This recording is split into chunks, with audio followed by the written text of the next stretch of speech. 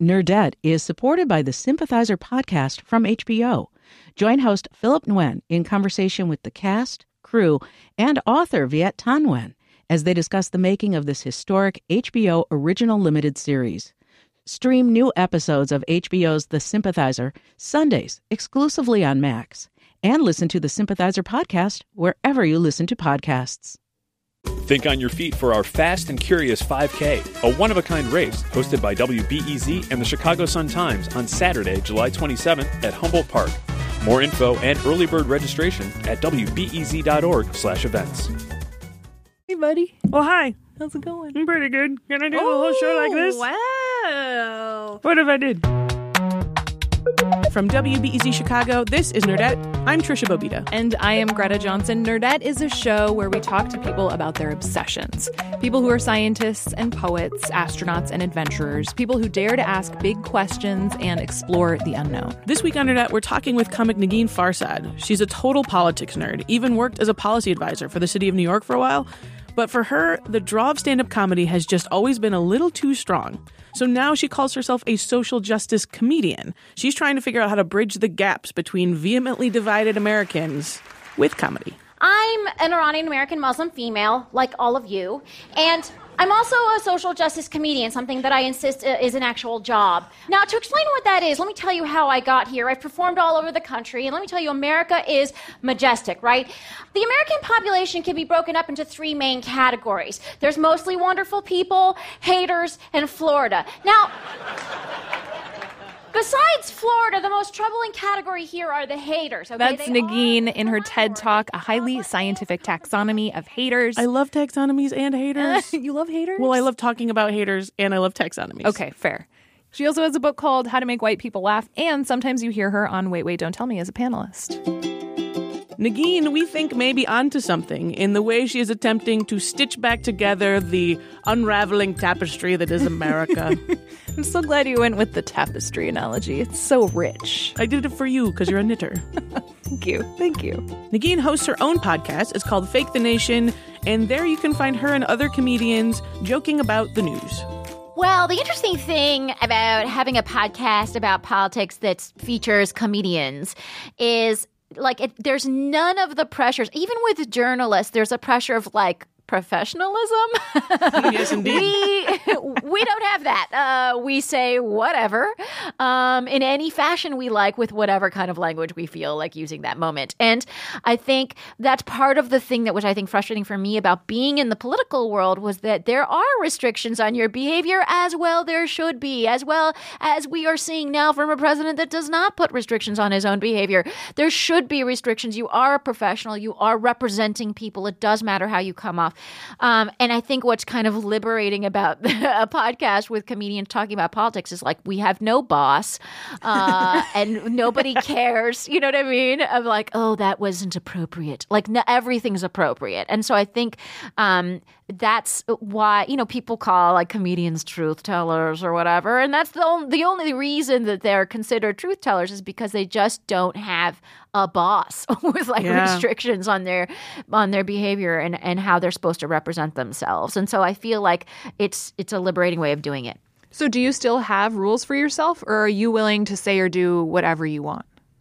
Oh, I mean, I have my own ethical boundaries. And one of them is I guess if I were to name it, it's a philosophy called being aggressively delightful. Ooh. Because I don't like to just take a crap on people that think differently from me or whatever. And most of the work, whenever I travel the country and I do shows all over and tour the country doing movies, making a movie and stuff like that. So I've met a lot of people. I've been in Laramie, Wyoming. I've been in Birmingham, Alabama. I've been in Columbus, Georgia. I've encountered Red America, if you will. And as a Muslim, I've been protested at places. And my rule is to be aggressively delightful because I don't understand the context in which they've grown up, and I have to try and figure that out. And if they've been told forever that Muslims are terrorists and Mexicans are trying to steal your job or whatever, then when they meet a Muslim and their first question to me is like, so what did you think of 9/11? By the way, a question I've gotten multiple times. Oh boy. My first reaction is not like to have, rage at them, which I think is really the popular reaction to things these days, especially with like the Twitters. Yeah. My reaction is to be aggressively delightful and be like, okay, that's an interesting question. Like, I actually thought 9/11 was super horrible. Why did you ask that? Like, what makes you ask that question or whatever? And just to like actually try and understand where they're coming from. And that's my personal guiding, ethic. So that's one of my, I think, personal rules. I feel like that's a super strong and fascinating philosophy. It also has to be exhausting, though, right? It is. I mean, because it's interesting. It is and it isn't, because I also think rage is exhausting. I actually might think that rage is more exhausting than trying to be friends with people. Look, I'm an extrovert. Like, Yeah. Cards on the table, guys. I don't want to lie to you. I'm an extrovert, and I We were really enjoy- hoping that you would open up in this interview. Get you out of your shell. Disappointing. And I like people. So when I meet people, even if they're like, asking me what I think of 9/11, I'm just like fascinated by that. Like I was really good at online dating. Everyone hates it. And I like thought it was really fun. I thought it was really fun. Because even if I saw a guy that I was like, I will never in a million years make out with you. And I will never see you again after this 45 minutes of awkward drinking a beer. But I'm going to get a story out of you. Like there's something that happened in your life and that's interesting to me. That's and funny. So, I feel like I do that with online dating also, but that means I just go on really bad date. Like, I don't know that I consider it successful, but maybe I just need to reframe it in my own head. oh, there's so many stories. Yeah, there's like, a lot of good stories, but there's no just boyfriends. a lot of good stories. So, Nagin, I want to go back to this thing you said because I think it's really fascinating and it plays into a larger conversation I have with a lot of friends about their individual personal lived feminism in this moment in particular.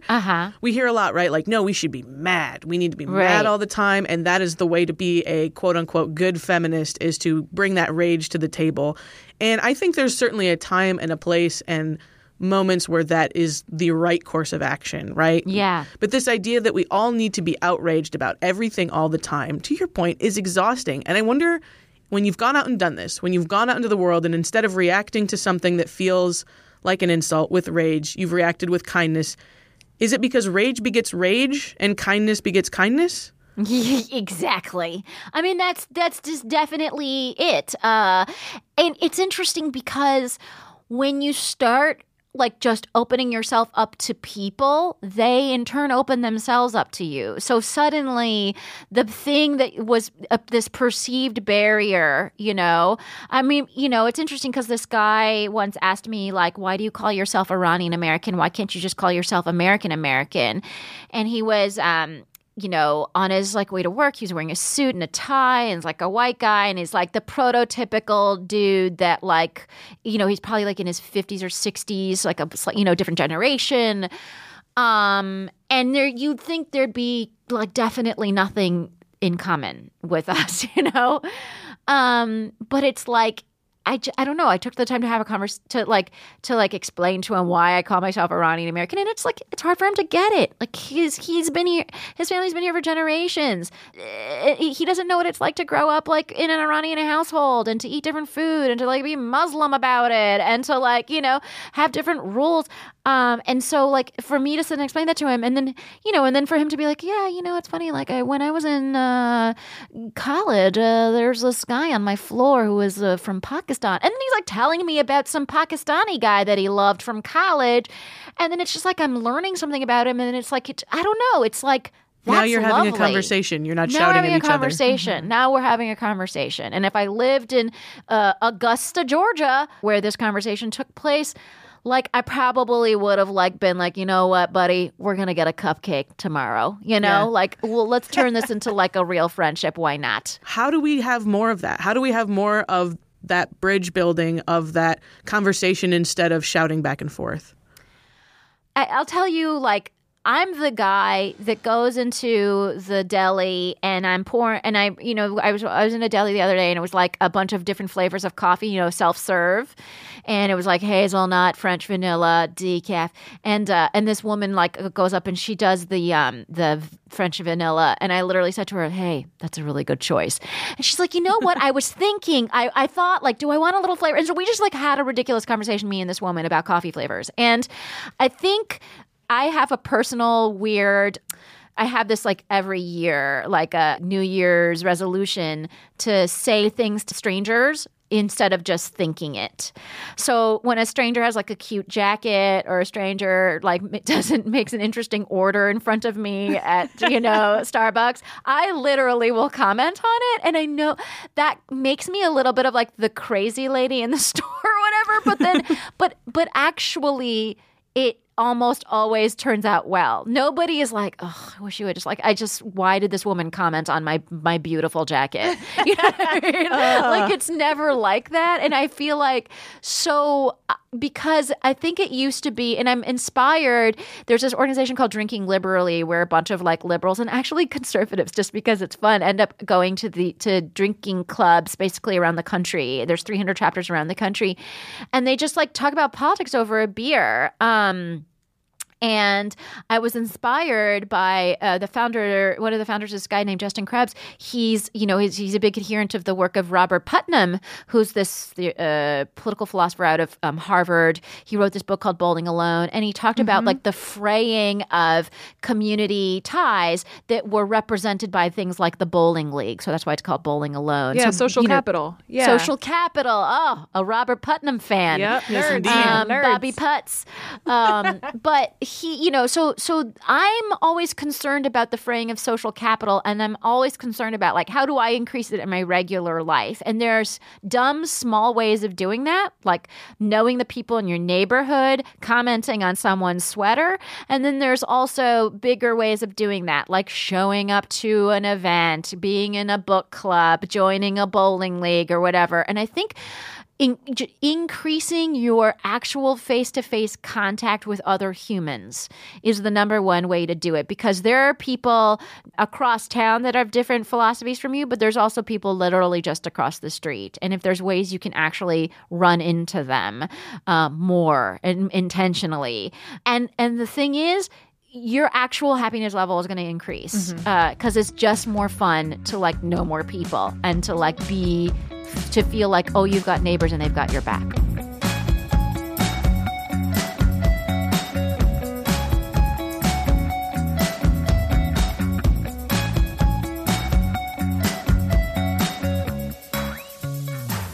So if rage is exhausting and you more often than not try to put yourself in that aggressively delightful position, when do you get mad? Oh, I just like, it's, in the current political climate, I get mad all the time. I just try and like channel it in a different way because of my heart rate. I mean, you can't be like, oh, here's a Muslim ban, like, and me to be like, oh, corns and rainbows. Like, that's not how it works. I still get mad. But I just try and channel it in a way that I think is hopefully more productive and just generally better for my blood pressure. I think that is wise for sanity's sake, to not be mad all the time. A friend of ours, a friend of the show, Jen Brandel, who actually started a company called Harkin that is trying to get newsrooms all across the country to be better listeners to their communities. Part of how she created this idea and tried to bring it into newsrooms, but really just into the public conversation, is that she was working at the Baha'i Temple here in the Chicago area. Yeah, and there's this concept in the Baha'i faith that there's a finite amount of energy that we have in each day to spend, and we can spend it tearing things down or building new things. And we're constantly deciding how to strike that balance. Yeah. Can I tell you guys a lovely thing about Ramadan? Yeah. Yes. It's people always associate it with fasting and stuff like that, and whatever, terrorism. But it's actually one of the things that happens during Ramadan is you're supposed to give up anger. Wow. And it's kind of lovely, right? Dude. You know? Yeah. And you're hungry during the day, so like anger's like not going to help you. You have to give up anger and hanger. Yeah, totally.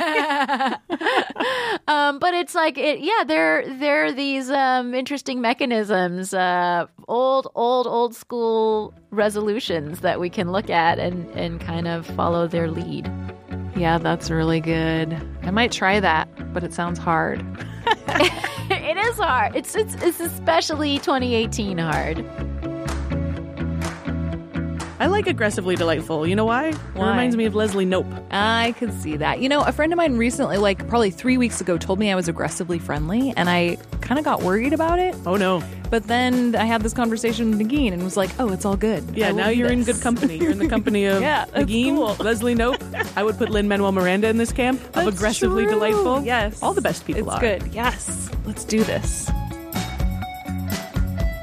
In just a minute, we'll talk with Nagin about her awkward high school days, which were particularly awkward, even for Nerdette. Exquisitely awkward, even for Nerdette.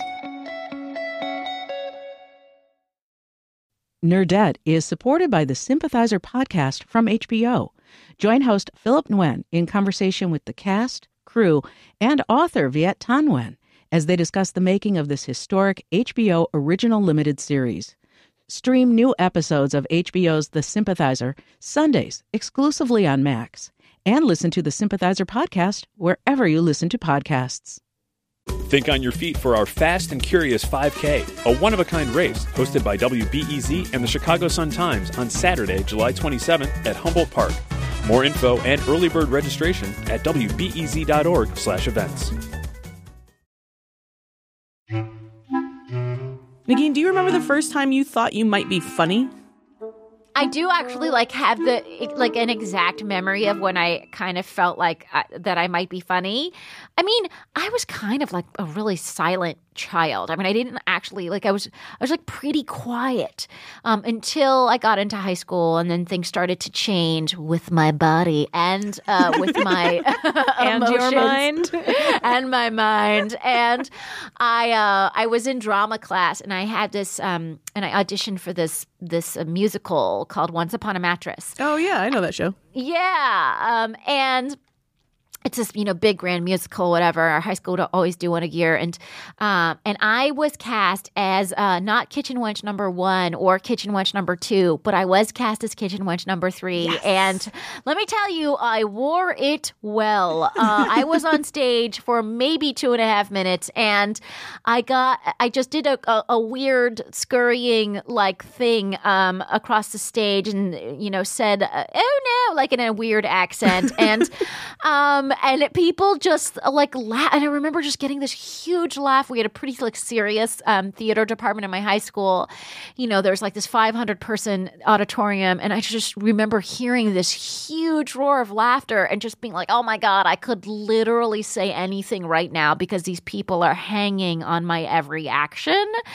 And I thought, this is a very powerful feeling. Yeah. I could become, with this, I could either be a dictator or a comedian. You know what I mean? With this feeling that I have right now. And in either case, you're going to wear some really awkward clothing, probably. I feel like dictators and comedians dress in a way where everybody's like, what's going on here?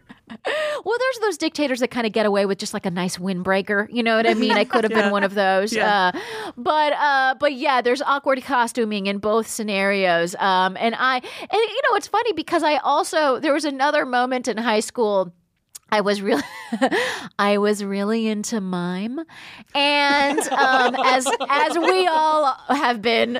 Let's make sure everyone knows that you said mime, where you pretend there's a box and there isn't. Pantomime. Yeah, guys, I was really into mime. Deal with it. And I'm making it cool again. I did this whole mime recital, and I did 2 pieces, and one was funny, and I remember getting laughed or whatever. whatever. And then and I don't even remember what it was about. I'm sure I was trying to get out of a box, and then there was probably another box. I imagine there was wind, perhaps a rope. Yeah.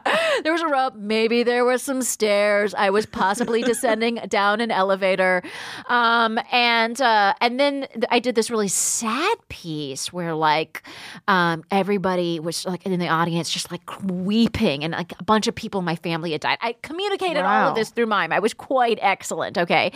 And I remember I walked off stage and I forgot. And in this moment of just like, you know, the audience applause like washing over me, and this just feeling that I had really achieved something with mime. And I walked off stage and I forgot that it was a raked stage, and I fell and I broke my arm. And so I had to walk around school for the next couple of months with people being like, oh, was that like a sporting accident? No. No, I'm sorry. It was a miming accident. Thank you. It was a miming accident. So that was one of the more stellar moments in my life, but it really committed me to the art.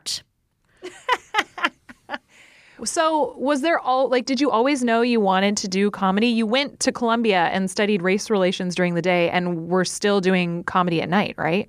Yeah, I mean, no, and you know, in college I was a double major, government and theater, so I was always doing these two things where I was like super into politics. And as a young, I remember walking into the living room one day when I was 11 years old and saying to my parents, guys, I figured it out. Like, I'm going to be the first Muslim president of the United States. You know what I mean? Like, and Barack Obama beat me to it, whatever. But like, that's a good one. He's not Muslim. What did your parents say? You're 11 years old. You march into the living room. What do your parents say? They were just like, okay, get good grade. You know what I mean? They were sort of like, have a fig Newton, you know, like, I don't know. They were that's like a healthy snack. Oh my God. They were all about healthy snacks. It was so irritating as a child. But there's something, this is the funny thing about like being like the kid of like Iranian immigrants is that in Iran, like good grades are not like, they're not congratulated. They're not celebrated. It's just you're supposed to get good grades. Mm-hmm. And you're supposed to like just come in with huge declarations about your life. Like, so my parents were just like, I would come in with like straight A, you know, I was a total nerd, and I would come in with these straight A's and I'd be like, look guys, straight A's. And they would be like, correct. You know what I mean? Like, what's for dinner? And like, that was it. So my parents were never like, you know, in that they didn't show emotion, did not express very much to me about my life choices in those early days. So yeah, I always was into politics. I always wanted, you know, and so I was a president of the debate team. I was vice president of the theater club. And then like I said, I double majored in college. I was in a sketch comedy troupe in college that was just like my entire life. And then I went to grad school, and I was getting a dual master's degree in African American studies, and then also in public policy, right? So I was doing like real work with the entire government of Japan had basically sent over all of their people to learn how to run governments at this program at Columbia. I was with actual adult people that were trying to like figure it out. Wow. And they would be like, people. you know, they would wear like suits to class, like ridiculousness, right? Mm-hmm. And they'd be like, let's have a study group. Like, well, you know, let's figure this out. We got to work on this, you know, these case studies and stuff. And I'd be like, that's cute, guys. I've got a set downtown. So like, I've got to go to this gig. But like, whatever, I'll see you tomorrow, you know? So I was serious about it. I was, you know, and I'd say I was like, a good student, but I kind of always had one foot out the door, even though I didn't want to admit it. You know, and that I interned for Charlie Rangel. I interned for Yale Hillary Clinton. I interned for C-SPAN, not to brag. But then when I ended up getting a job as a policy advisor for the city of New York, like I just didn't want to actually do the job. Yeah. You know what I mean? The comedy the draw of comedy was just too strong, even though I thought the mission, you know, I was working at the Campaign Finance Board, which was such an important institution in New York. And it's really like, could be the guide of what we do in the country with campaign finance. Like, campaign finance doesn't have to be this miserable thing where only rich people get to run for office and have a voice, you know? Are you sure, though? And so it's like, that mission's so important. But then I was like, oh, but like, I have to tell this fart joke tonight. So I've got to go, you know? And that's what it was. Yeah. So for you, it sounds like you did all this study to get expertise in the political process. But then when you tried to work within the political process itself, it was too far from that moment, that feeling, that laugh, that applause, which you thought was a way to derive power, right? Like, it's just too many steps removed from that endorphin rush. Yeah. That totally makes sense. Which has worked out for me, but it's sad because the real work is the details, you know what I mean? Is like sitting in a cubicle and crunching numbers, which is what I did, you know? Yeah. I was like looking at the minutia of campaign finance, and it's so important. And it's just like, I needed the endorphin rush. Yeah. So I have one final question for you. Mm-hmm. Negin, which is, would you ever run for office? Oh, absolutely. It's like something I think about for like my little bit of a later years. You know, I try and like follow what's really going on locally at the council level here in New York City, at the citywide level, even at the state level. I think about it all the time. I think about Congress. Basically, I'm asking for your vote in the year 2034 or whatever. So, yes, please. You heard it here first, folks. You heard it here first. I will run for something eventually. Fantastic. Excellent. Looking forward to 2034 or whatever. Sounds great.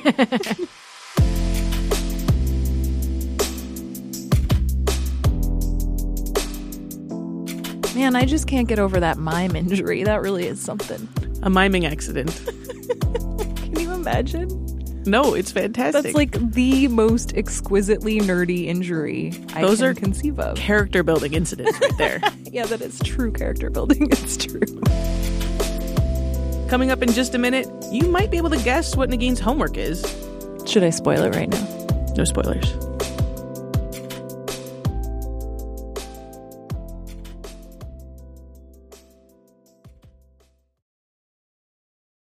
And now, time for homework.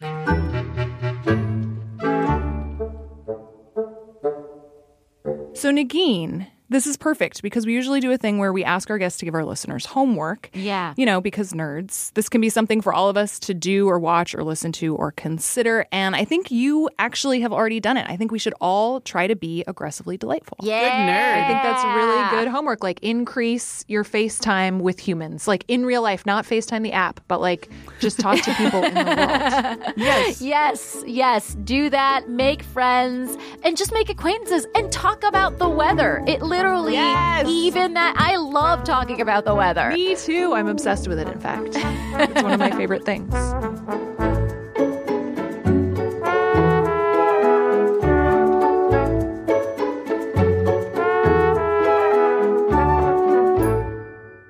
Negin Farsad, thank you so much for coming on Nerdette. Thank you, guys. You guys are so delightful. I love talking about the weather. Yeah, you really do.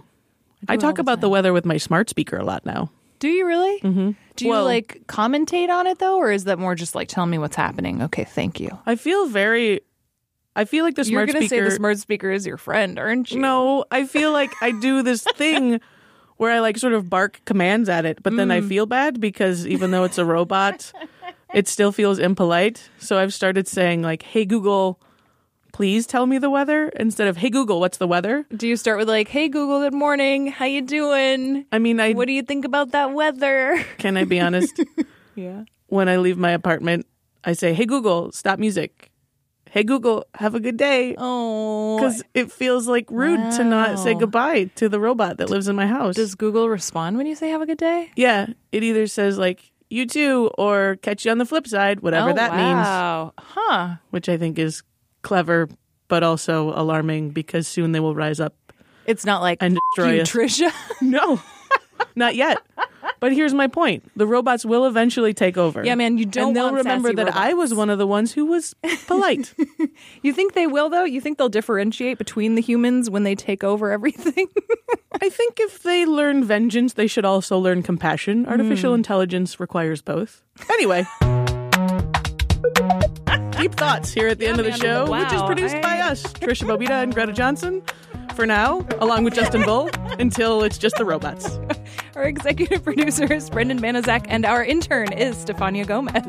Until the robots take over. Until the robots take over. Subscribe to us on Apple Podcasts, follow us on NPR One, or you can listen in the WBEZ app. Until the robots take over. You could probably still do those Yeah, I things guess once it's that's the robots. true. That's still robots. If you're not a robot, you can leave us a review on Apple Podcasts. Thanks to Amarok Star 19 for the review. No, just 9. What? You put a 1 in there. I promoted them. 10 ranks. From 9 to 19? Okay, fair enough. You can find us on Twitter, Instagram, and Facebook. We are at Nerdette Podcast. And we have a newsletter which is not written by robots. This week, we will have some additional reading in case you're interested in social capital. We'll also have a link to Nagine's TED Talk and her podcast and all the good things. Our theme music is by Poddington Bear. Do your homework. Do your homework. Don't be a robot. And, be nice to robots. And be nice to robots. And strangers. And strangers. There you go. Nerdette is supported by the Sympathizer podcast from HBO. Join host Philip Nguyen in conversation with the cast, crew, and author Viet Thanh Nguyen as they discuss the making of this historic HBO original limited series.